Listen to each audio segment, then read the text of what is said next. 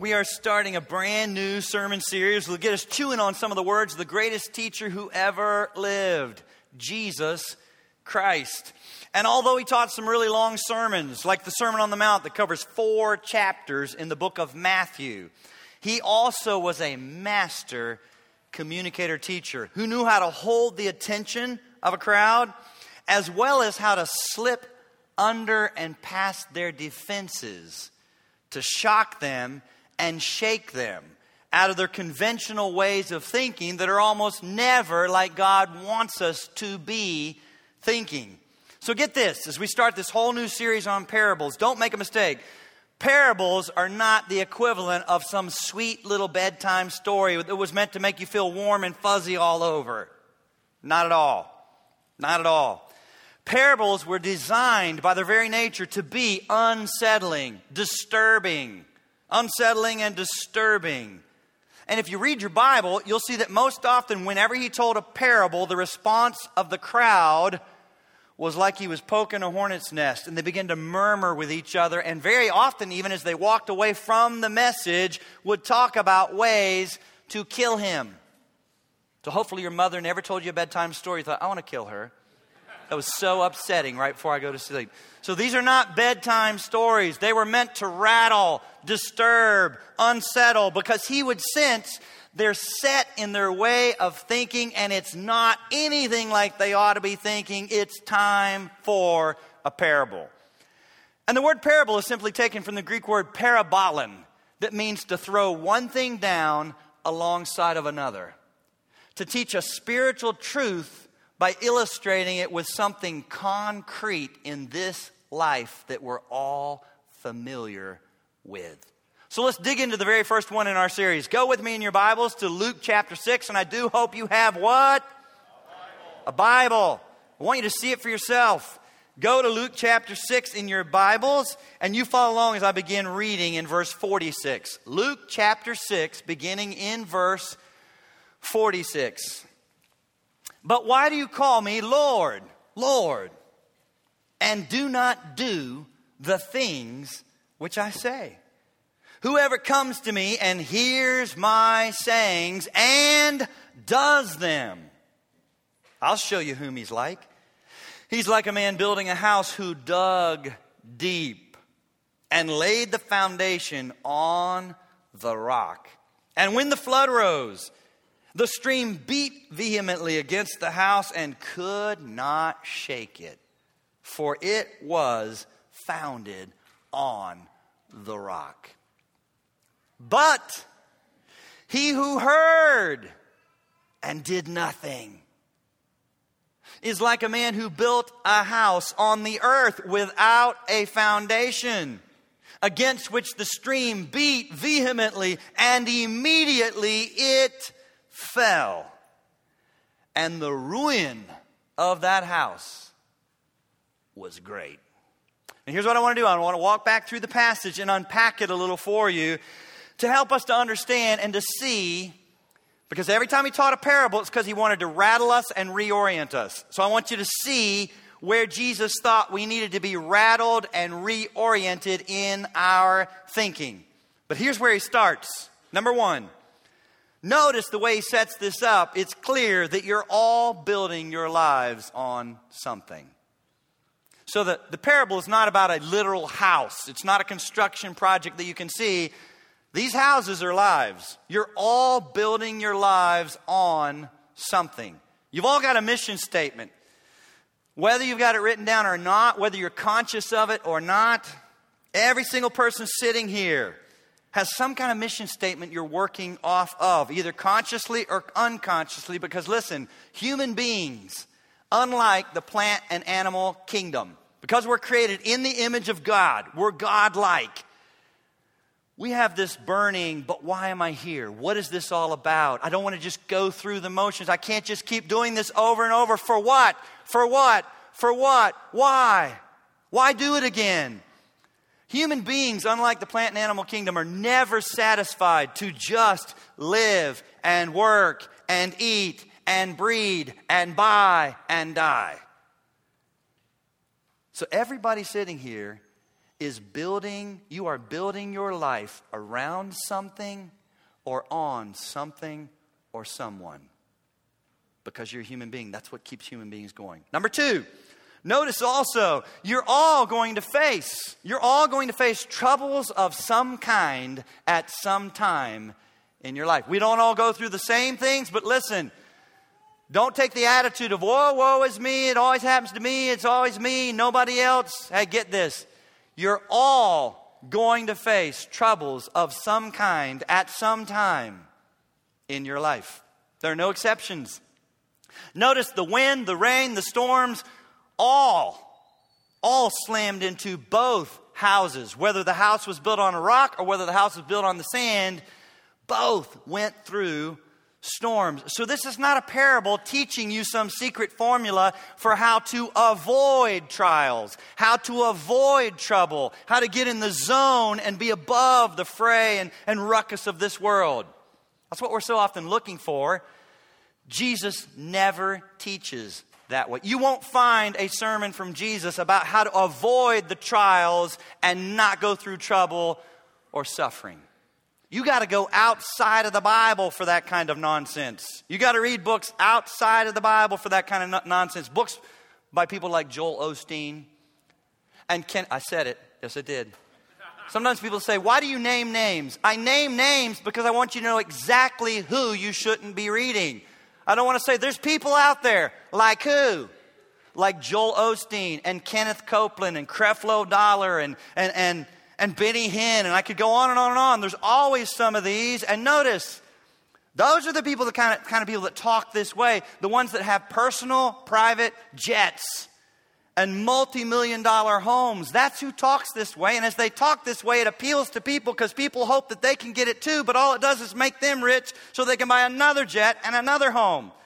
Because it's not biblical. They may talk that way. Jesus never did. You won't find a sermon like that in the Bible. You got to go outside the Bible for that kind of nonsense. When you read the Bible, you see things like James chapter 1, verse 2. Count it all what? When you fall into various trials, you will, not if, by chance you miss the formula and you're really screwing up and you do something super stupid. Call me stupid, because there's a way to avoid all that. No, count it all joy when it's coming. You fall into all kinds of trials. Peter himself in 1 Peter chapter 4, verse 12 said, stop being so surprised. Don't be so surprised at the fiery trial which is to try you. And Jesus himself said in John 16:33, while you're in this world, when you're in this world, you will have tribulation. So the parable is not Jesus teaching how to avoid trouble and trials. Get this. The parable is to teach us how to not collapse in the middle of them. They're coming. How are you going to keep from collapsing in the middle of the trials? That's what the parable's all about. And he gives the answer in this parable. And it's not what you might think. It's not the answer you might think. How does one person stand? How does one life not fall apart? It's not what you might think. And it was not what the people in the crowd were thinking. And so here's where the parable begins to be unsettling, disturbing. Here's where Jesus pokes the hornet's nest. And that's point number 3. Exposure to God's word alone is not enough. You say, really? You talk about the Bible all the time. I know. Exposure to God's word alone is not enough. But still leaves you vulnerable, just makes you more accountable. You're still vulnerable to collapse if you're just being exposed to it and that's it. You're still vulnerable, just more accountable. And so that's the biblical principle, folks, in this parable that is the stomach punch. Where the air gets knocked out of you and you say, what? You mean just knowing God's word alone? Because see, this parable is the conclusion to a sermon he's been preaching in chapter 6. So if you want to get some extra stuff for yourself, go back and read chapter 6. He's been preaching a sermon with some really hard stuff about upside down kingdom, about giving generously, about when people hate you, you're blessed, about just radically different thinking. And so he knows at the conclusion of this sermon in Luke 6 that people are standing there, and here's the great danger. They think just because they've heard this now and have been informed and know this, that they're in a better position than those who've never heard. And so he tells the parable. He puts his finger right on the biggest problem that is still the biggest problem today, folks. I know it. I'm just not doing it, but I still think I'll be blessed because I know it. I know it. I know biblical truth. Listen, to be more theologically informed and to be more biblically literate, and I can find books of the Bible and verses faster than some people, and to have a little bit of Christian vocabulary that you can toss around does not put your life on the rock. And that's what he knew about the people thinking and standing there in the crowd. And it's the same problem that we have today so often. Knowing and hearing is not enough. And so at the end of this sermon, he throws down a parable and puts one thing alongside of something else to rattle them and reorient them to realize, here's the deal. There's a huge difference between a disciple of Jesus Christ who follows Jesus and someone who is simply theologically informed and biblically literate. It's the follower of Jesus who seeks to put it into practice, whose life begins to be dug down deep and hit the rock and have a foundation that this person doesn't. You know it, but you're not doing it. You're not digging down deep to put it into practice.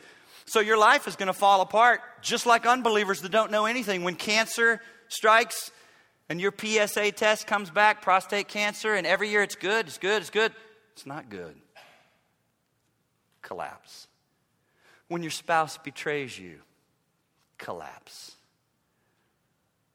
When your retirement investments go belly up and are emptied out by someone who did something stupid and wronged you, or just by the market that tanked, collapse. When your children grow astray after you worked hard and prayed and did all that you thought you should do, but this isn't turning out or looking anything like I thought it would look like, collapse. When friends abandon you, are not there for you, let you down, collapse. Or when you just wake up. When you just wake up in the middle of a life that you don't recognize, that you never thought would be yours, collapse. See, you need to understand what Jesus is saying. The distinguishing characteristic between the life that's on the rock and the life that's on sand and can be easily taken out in a moment is not just hearing God's word. Think about how often it happens. Surely this has happened to you, where someone collapses and everybody's like, oh, she went to church faithfully. She was very involved in her church. Or he was very involved. He knew his Bible. She was in a women's Bible study with colored pencils, circling verbs and drawing lines and making connections. He was in a men's accountability group. Now, don't hear me saying, don't bother attending church. Don't read your Bible. Don't do a Bible study and really look at the verbs and connections. I'm not saying none of that matters. But do hear what Jesus is saying. It's not enough. It's not enough. You want to be on the rock? You want your life not to collapse in the trials and the storms? You must put it into practice in your life.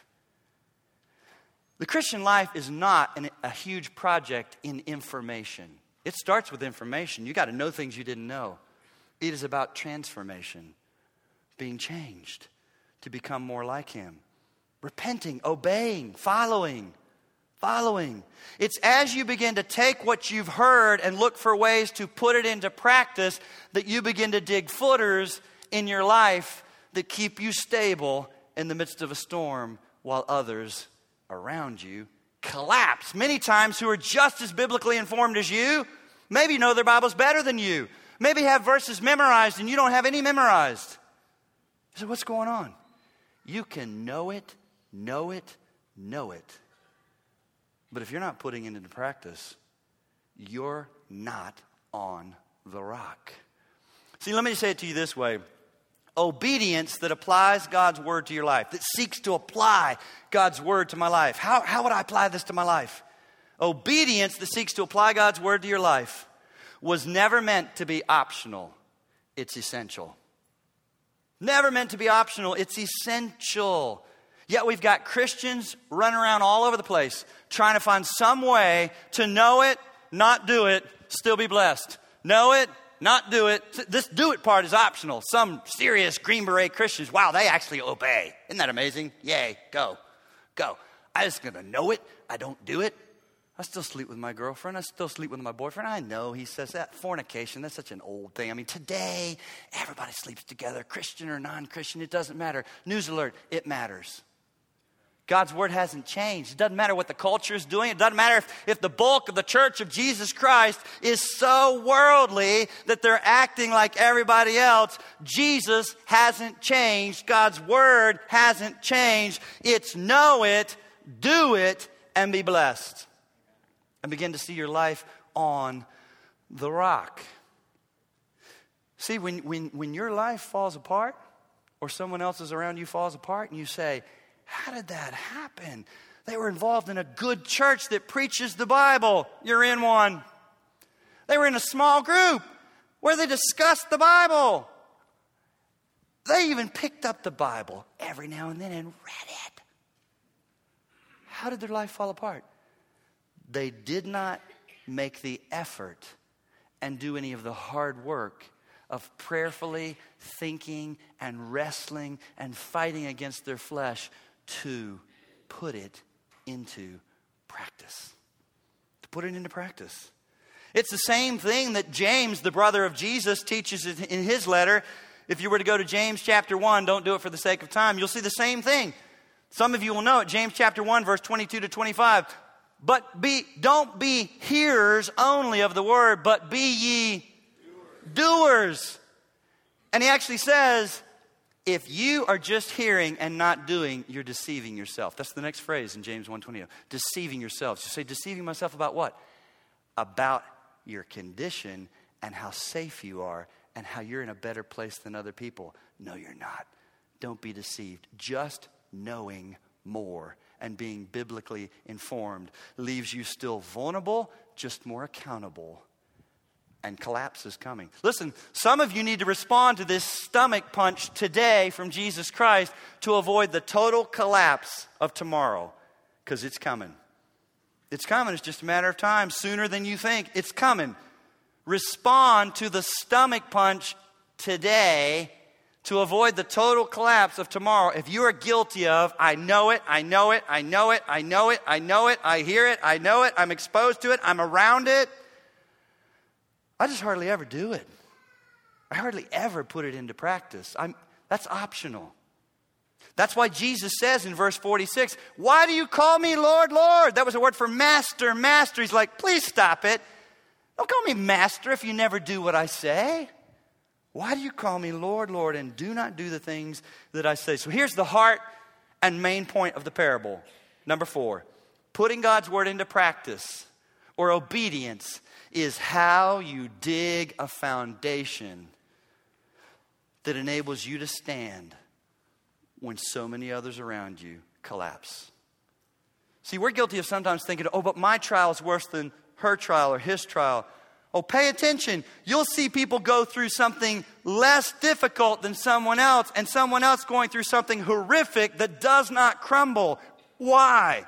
It's not personality, folks. It's this that we're talking about. Their life was more on the rock. They had dug down deep. See, as we sit here on Sunday morning, it's hard to see differences because everybody showed up.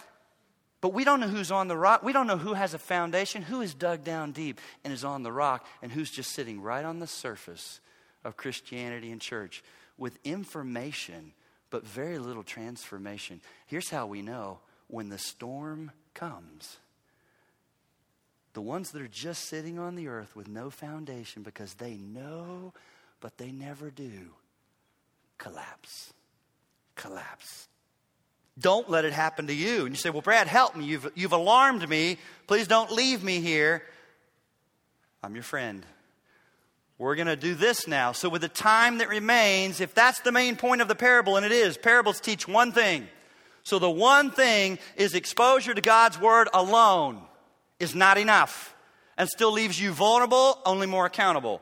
Putting it into practice or obedience is what begins to put your life on a rock with a foundation that's being dug versus someone just sitting right on the surface that's going to be taken out. So here's what I want to do. I want to spend the rest of our time helping you to think, how would I put it into practice, Brad? How would I get from sand to rock? How would I push my Christian life to stop being just information, and begin to be some transformation? 2 ways I want to try to do that for you. First, I want to push off the table erroneous thinking about obedience that often hangs us up and causes us to never head down that path and get serious about it. And then I want to share with you some habits that I've tried to do that I would share with you, like one beggar talking to other beggars about where I found bread. It's not exhaustive, but here's things I'm trying to do to be on the rock and to put it into practice. Let's start with pushing off the table some of the erroneous thinking, dangerous thinking that hangs up Christians. Number one, don't let your concern over legalism become an excuse for disobedience. Now, here's what I mean. We're living in a day where I'm grateful for a revival in the last 5 to 7 years. Huge revival for gospel and grace. Some of you may have grown up in a church that was so legalistic, and you don't play cards, and you don't go to the movies, and you don't drink, and you don't cuss, and you don't smoke. And it was all about what you don't do and how long your hair is and what your dress is like. And that's what earns us favor with God. Look at us. And in a reaction to that, and that is a mess, we've got writers and bloggers and conference speakers today that I believe have swung way too far the other way in a reaction to legalism. And now it's almost a bad word to talk about obedience or putting forth effort. As soon as you talk that way, they're like, whoa, don't get legalistic with me. It's all grace, baby. It's grace. I'm in the recliner of gospel grace. My feet are kicked back with King Jesus doing it all.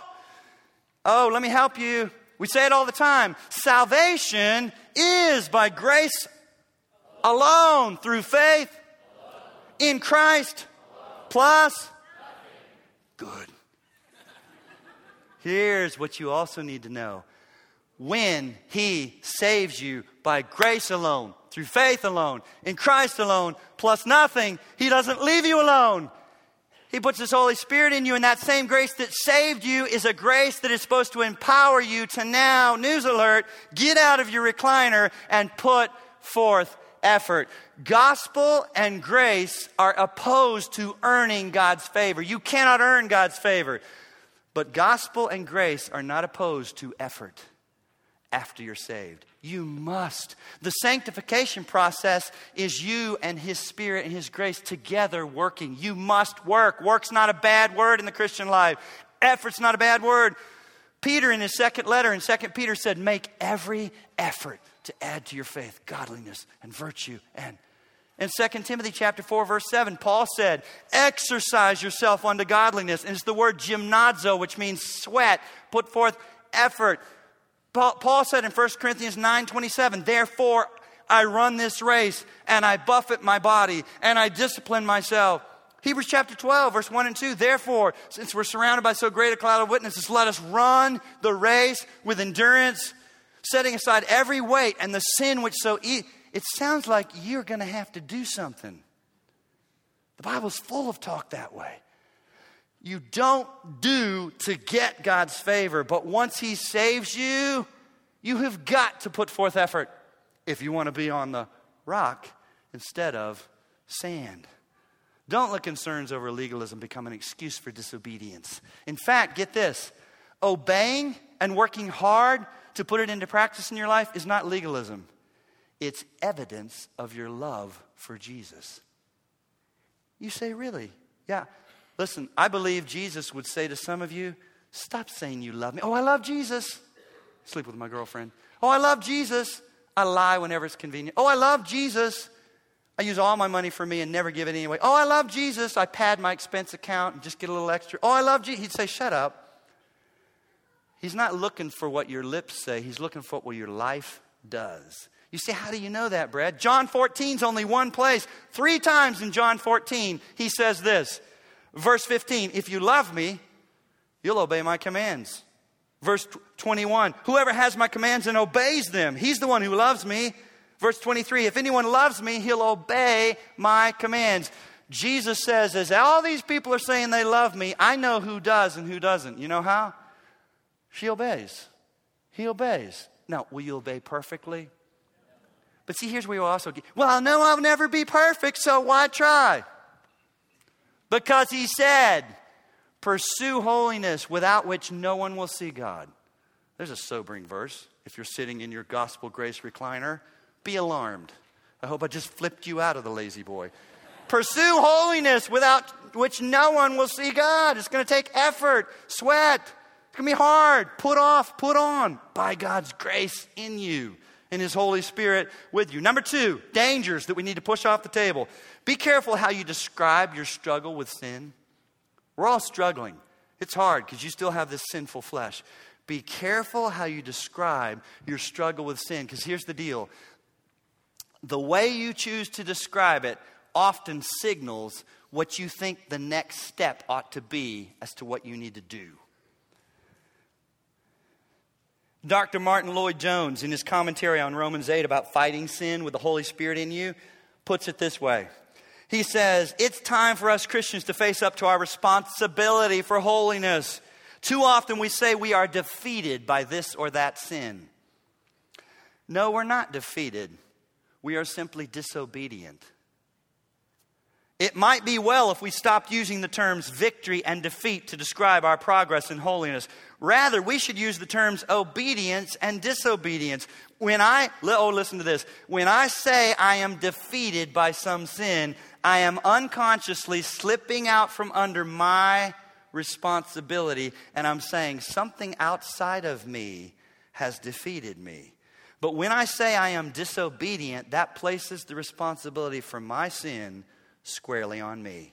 We may in fact be defeated, but the reason we're defeated is because we have chosen to disobey. We have chosen to entertain lustful thoughts or to harbor resentment or to shade the truth a little. We need to brace ourselves up and realize that we are responsible for our thoughts and our attitudes and our actions. Only as we accept our responsibility and appropriate God's provisions will we make any progress in our pursuit of holiness.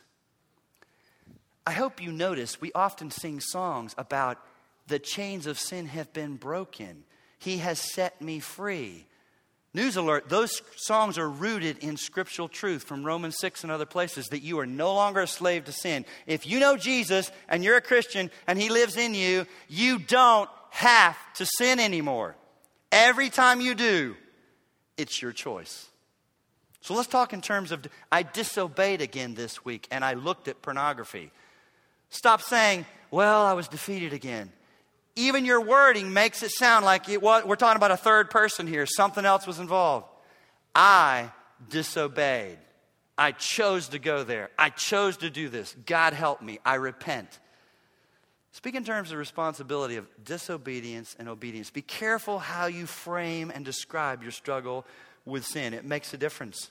Number 3, pushing off erroneous thinking to get ready to follow and obey. Never lose the urgency of holiness by settling into a cruise control obedience.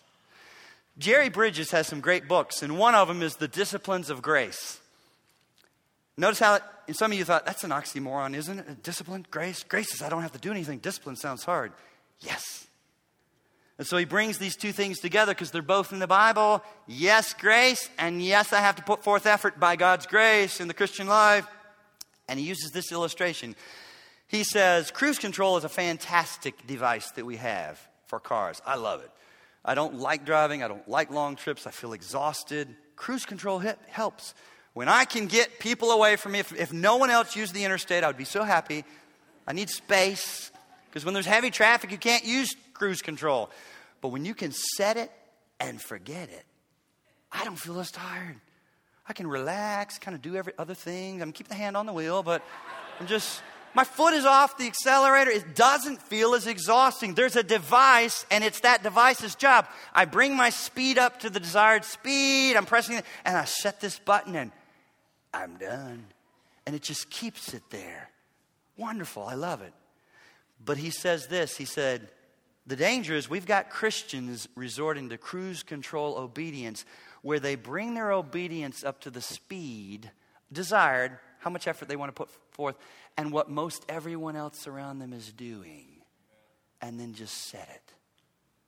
They don't have to put forth effort thinking about God's word and what it says. I'm not doing any more than this because everybody else is sleeping with their boyfriend, girlfriend, and it's just what happens today. Everybody pads their accounts and turns in expenses that weren't real. Everybody. He says, contrast that attitude of cruise control obedience where I don't have to really put forth effort to those of a race car driver. They don't have cruise control on their cars. We don't want to cruise or blend in with all the other cars. They are focused, looking at the turns, thinking about what they need to do, foot on the accelerator constantly. They're exhausted at the end of a race. They are sweaty and exhausted. They have put forth effort with all their heart and soul and mind. They want to win. He says that's what our obedience should be like. It doesn't matter what other people around you are doing. It doesn't matter what the level of what most Christians today find acceptable. What's God's word say? Don't lose the urgency of holiness by settling into a cruise control obedience. Number 4, stop being surprised and put off by how messy and hard obedience is. Notice the parable is a construction building picture. That's a lot what obedience is like. Any construction projects that I've been a part of or know of or hear about all include some of the same messy ingredients. It always costs more than you thought it was going to cost. Right? I just shudder every time I hear someone say, oh, we're building a home. Nightmare. Oh, and we're using someone in our church to do it. Double nightmare. This will not end well. Friendships will be broken. Elders will be involved to sort it all out. Please don't do that. Use someone ungodly so you can just take care of it outside in court. Whew! Don't give me one more thing to sort out. This will not go well. Nobody says to me, oh my goodness, it came in under cost. Less than we were told. We got $15,000 left that we don't know what to do with. Here, for the church. No. They had to take a second loan and mortgage, and it's a nightmare, and it's more than they meant to spend, and they can't really make the payments, and now they're pinched, and terrible. It always takes longer than you thought, right? Does anybody say, 3 months sooner than we knew? We're in. It's longer. They ran into sewage where sewage isn't supposed to be. There's problems with the city zoning. Costs more. You head down a path and decide you're going to obey, and you think, oh, I'm going to obey that. God's convicted me. And all of a sudden it starts costing you more than you thought it was going to cost you. It's taking longer. I thought I would just knock this puppy out in a weekend or two. And you get disheartened. And here's the other thing. Since he gave the illustration of foundation, that kind of building, what's the other problem with that? We lose heart because you don't see anything right away. And so you think nothing's happening. I put forth some effort, but I want to see structure already. What's going on in the back of our building right now? It's been all torn up and shut down. We're inconvenienced for weeks. But if you look at it, you're like, what are you doing? There's a blue tarp over a big mess. What have you done? Well, I'll tell you what they're doing. If you were here Monday to Friday, and be glad you're not, they're using jackhammers. Hours on end. It's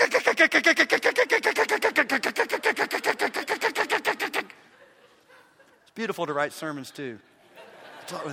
Like, oh, that pounding. It's just, because here's the other thing. Very often with construction, demolition is involved before anything new can be done. Listen to this. When you come to Jesus Christ, unless you come as a young child, most of us have already spent years slapping together some horrible housing project in our life. We already have the ugly housing project of foolishness and sin that we've slapped all together that made perfect sense to us. News alert, that's all got to be torn down and pushed out before he can do what he wants to do. And it's hard, it's not easy, it's not fast, it's not fun, but it's got to be done. For so many of us, the Spirit's initial work in your life, sometimes for months, sometimes for years, is just a demolition project, getting the rubble cleared out of the way. So don't lose heart. We are so guilty of losing heart too quickly with obedience, because you look at other people and you say, I want to be where they are. You just don't know the demolition project that God did in their life earlier. Don't lose heart when you think about and you head down this path of obedience. So there's what we need to push out of the way. Now let me give you some habits that I hope will help you. This is not exhaustive, but these are things I've tried to do, I am trying to do, so that I will finish well. That my life, because it happens to pastors. Aren't we all surprised by pastors, even as church leaders? You're like, what? I thought he knew the Bible. I thought he loved Jesus. I thought he just left his wife. Or he just took all the building fund and ran off to, Punta Cana. I want to go there, but not with the building fund. It's like, what was going on? Can a pastor traffic in scriptures and handle scriptures and know scriptures and preach it to others, but have ceased applying it to his own life or her life and end in collapse? Yes, it can happen to anybody. Number one, what are you going to do? Read the Bible. How much of it? Now I'm going to give you a new little thing. There's a new thing we're going to do with this. I always say, read the Bible. How much? And now I want to say, for how long? And your answer is, for a lifetime. Ready? Read the Bible. How much? For how long? Read the Bible. How much? For how long? Read the Bible. How much? For how long? See, here's the deal, folks. It's the cumulative effect of reading God's Word day after day, week after week, month after month, year after year, that begins to renew your mind to think more like God thinks. And this is good, you're going to like this, and begins to actually change your desires to want to put it into practice. If you'll just keep reading it, all of it, for a lifetime, just like water running off of rocks in a river, it begins to rub off those rough edges, and that water begins to shape those rocks to the contour of the flow. God's Word can begin to shape your thinking and your desires to the contours of what God says, and you can actually want it more than you used to want it. That's helpful. Because some of you are sitting there saying, I read God's Word every now and then, and it always just startles me and surprises me, and I just think, no way. Keep reading. Keep reading. He can actually begin to shape the contours of your heart and desires and thinking. So read it, read it, read it. Number two, take the extra time when you read it to personalize it and pray it back to God. Now I'm going to say something that might sound startling, but I think this one thing, if you would institute this one thing in your life, if you would make this one little change, could reap huge dividends in getting you on the rock and digging a foundation. Ready? Never use all your Bible reading time just reading the Bible. That's right. Here's what I mean. You got 15 to 20 minutes set aside before you're going to head off to middle school or high school or Xavier or U of L or the workplace. Don't just read those 15, 20 minutes and right to the very last second, run out the door. Save 5 to 7 minutes of whatever amount of time you've got allotted. I've got 20 minutes, I've got 30 minutes, whatever. Save 5 to 7. And when you finish, how far are you going to read? Because I got to save 5 to 7. I'm stopping now. Put a little marker. Take those 5 to 7 minutes and look back over what you read. If you were reading a psalm or half a chapter of the New Testament or some of the Old, look for something you can circle. Look for something look for something you write in the margin. And you see something about God, that His mercies are new like every morning. Oh, well, you don't have to lift your hand. I love to lift my hand. You're by yourself. Lift your hand. And you say, God, thank you. Praise Him. Take something there and praise Him. God, thank you that your mercies are new every morning for me. That's the kind of God you are for me. New. This morning, I've got fresh mercy. Thank you. Same job, same health issues, but fresh mercy. Take something you just read and praise Him. Take something you just read that you're like, ooh, there's someone who did right. There's someone who did really bad. There's an exhortation. Say, oh, God, that's not me. I need to be more like that, but I'm not. Change me. Help me. Here's how I would say it. Take those 5 to 7 minutes to ponder God's word so that you can personalize it, so that you can pray it back to God to help you live it. I'm going to say that again. Take those 5 to 7 minutes to ponder God's word. Look back over it so that you can personalize it. Put yourself in it so that you can pray it, asking him to help you live it. Ponder, personalize, pray to live it. That can make a huge... Don't just read God's word. Number 3, get serious about making time in your schedule to get close to other believers. Close to other believers so that you can change and grow. We say it all the time here. It's because we believe it's biblical. We believe Christians, believers, change and grow best. Get traction in the Christian life and actually begin to live it out and do it at close range with other believers. This setting that I do love on Sunday morning is not enough. There are things that can't happen here and don't happen here in a room this size that do happen in a smaller setting. And it's not optional. You've got to have it in your life. You've got to have Christian friends outside of this room at close range. You need to be in a small group at close range where the joys are multiplied as you celebrate together. The burdens are divided as someone else puts their shoulder under that burden, and you pray for each other and you help each other. And you hear other people talking about how they tried to put something into practice, and you're getting all the good that you can from grace and wisdom from other believers to help you put it into practice and live it out, which is when you begin to move from sand to rock and start to get a foundation. Here's how I would say it to you. None of us are experts in personal holiness. We need each other. We need each other. He designed the Christian life for you not to be an island, for you not to be on you. We need other believers and to help us pursue holiness, to help us put it into practice. Let me illustrate it to you this way. Same thing, since it's a construction illustration, building illustration. Our kids are beginning to grow up and move away. Woo! I'm not brokenhearted. No. And I love them, but this is the goal. Hello, it's the goal. Go. And so as they're moving away, we're like down to 1. Of course, 1 just came, 2 came back, but that's kind of how it is.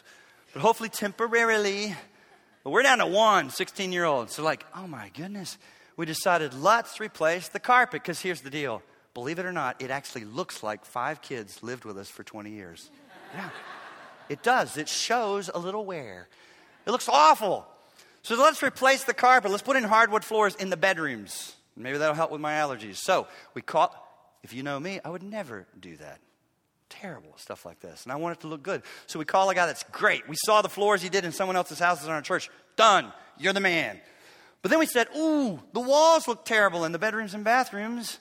Let's go ahead and paint first. But we say to him, how about... Like, no, he doesn't really do painting. It's not his main thing. He's not that good at it. So we reach out to another guy in our church that paint is who he is what he does. And he's great. So we have him come to the house to give us a bid. And as he's looking at everything, he looks up in one bathroom. He's like, oh, that is a mess. So there's a vent and there's a light that's just a mess. I didn't know this. He acted like it was horrible. Rusty, old. He's like, that needs to be replaced. And I could do it, but it's not really what I do. So we called another guy in our church who's sitting in this room. It's what he does. He loves crawling through blown insulation in my attic to work on this. And all this, because it's funny, the painter said to me, you could do this. I was like, oh, no. I've always learned it's never what you think. And so it's so funny, this guy in our church that did come to do it, I was at work, but Vicky was there. She said he just kept saying, she said, he sounded like you, Brad. He just kept saying, oh, no, oh, that. And she said, I finally said to him, just tell me it's going to be okay. Is it going to be okay? Can you? But he had to go to the attic, crawl through that. It's not a finished attic. There aren't boards. You're going from joist to joist to joist. Please don't fall through the ceiling. It's blown insulation. Big deal. So he does that. But we're still not done. I'm on 3 guys now for one project. We're still not done because one of the bathrooms yours truly did work on. And it looks horrible. I tried to do the drywall, and it's like the more spackling I use, the more it's like, oh no. And 3 times for 2 hours at a pop, we're up to 6 hours, I've tried to work, and it looks like giant tumors all over the wall. It is so ugly. So I said to the painter, let's get that fixed. And he said, I could do that, But it's not really what I do. I got a guy that he's the king of drywall. He's so good. I kid you not. This guy named Dave, and I want you to listen to this message, Dave, so I'm calling you by name, Dave. Dave comes to the house, and in 20 minutes, no exaggeration, Vicky called me at church and said, oh my goodness, Dave is the man. Dave fixed in 20 minutes what it took me 8 hours to create, this horrible, tumorous mess, because he's good at it. He knew what he was doing. You say, Brad, what's your point? 4 different people for one project. In our spiritual lives, as you're seeking to dig a foundation and get on the rock, think in terms of there won't be one person that can help you with everything. But reach out to there's somebody that's really, God has blessed them with the younger kids things, and they've already raised their kids. Be humble enough to say, help me, I've got a question. Someone that's better with teenagers, someone that's already had college kids, someone that's good with their finances that can help you with the budget, someone who's already had cancer and walked through that, someone whose wife has breast cancer. The reason you're in a church family and we're connected is to help one another. There'll be no one expert for your spiritual life growth project. Does that make sense? We need each other. Humble yourself to reach out to each other, to put it into practice. People can tell you what they've done. People can give you ideas. What did you do? What did you do? What did you do? Finally, a way that you can get this done and put things into practice is number 5, swallow your pride and make it easy for people to speak into your life. Swallow your pride. You say, what does that have to do with anything? Well, listen. You can read God's word, and often it will hit you right between the eyes. But guess what? You can sometimes read God's word, and something that should hit you between the eyes still doesn't, because your own heart is so deceived. But if you will make it easy for people to speak into your life, as you read God's word and you pray that prayer and say, oh God, help me to be more like this, guess what might happen next? So don't see it as an inconvenience. See it as an answer to your prayer. Somebody rebukes you, speaks into your life, and points something out and says, I know this isn't like you, but what's going on? Don't reject that. Don't be so proud that you don't want anyone to speak in. Let me give you an illustration of what I'm talking about. There is a guy who's new to our church, and he came to my small group this year. He's had such an impact on our small group and on me. I mean, like, wow. Because I don't see people like this. He loves God. I mean, loves God. It's obvious. No question. He loves God's word. Oh, it is obvious. He knows the Bible backwards and forward, loves it. He's this guy, I would say he's a modern day John Bunyan. John Bunyan wrote Pilgrim's Progress, and it was said of John Bunyan, prick him anywhere, and he bleeds Bible. This guy just bleeds Bible. If I write him an email and I mention that it's a sunny day, he writes me back with 5 verses about the sunshine and that God created it and we need to give him glory. It's like, okay, stop it. I got it. I mean, Bible verses for everything. He loves the Bible. He loves God. But that's not what has impacted me the most. Because believe it or not, I have seen that before in men and women. They know their Bible. They love their Bible. You know what it is about him that I rarely see? That even I pray that God would help me to be more this way. That was outstanding. I went to him on more than one occasion. 2 or 3 occasions I've reached out to him to tell him something that I didn't think he wanted to hear. And so I prayed, oh, God, help this to go well. And it went well. He didn't take offense. He didn't get defensive. He didn't get angry. It wasn't a bad scene. You say, Brad, how do you know? Because don't you hate it when you have a meeting with someone and you've prayed and you talk and you drive off there? Well, I think that went well. No, it didn't. Later you find out, oh, they're madder than they were before. They're gossiping about you. They're furious. You say, how do you know it went well? Here's how I know. I had never had anyone do this before. He leaned forward in our conversation in my dining room. He smiled real big and said, please know, you are not offending me by this conversation. Oh, hallelujah. Wow. You have not offended me by this. And he knows what he believes and why he believes it. And I was saying differently and saying, please do differently while you're in our small group. That's not what we think. That's not what we believe. Please know you have not offended me by this conversation. Folks, that bodes so well for that man in getting his life on the rock. It would bode so well for me too. Humble yourself and make it easy for others to speak in your... So read the Bible, how much of it? For how long? Don't read your Bible with the entire time you've allotted to read your Bible, but save 5 to 7 minutes to ponder, personalize, pray that God will help you live it out. And then get close to other believers. I know it's inconvenient. I know it'll take some time out of your schedule, but you must have it to finish well. And then be humble. Oh, work hard to put God's word into your life and practice, but don't ever get lost in Bible verses or principles and lose sight of we are following a person, Jesus Christ. He's real. We're wanting to love him and please him because he's real. So I want to end with Peter, along with the building picture that said in 1 Peter 2, that for believers, Jesus is precious to us because he is the chief cornerstone. And this whole thing that God is doing in your life, yes, you must put forth effort, but praise God, what keeps you standing and what keeps it erect is not you and all your effort, but Jesus is the chief cornerstone. Oh God, thank you for Jesus. Thank you for salvation. Thank you for grace. Thank you for the Holy Spirit. Thank you for direct access to your throne. Lord, help us to put forth effort, to put into practice your word and move us from sand to rock that we might not collapse in the storms of life.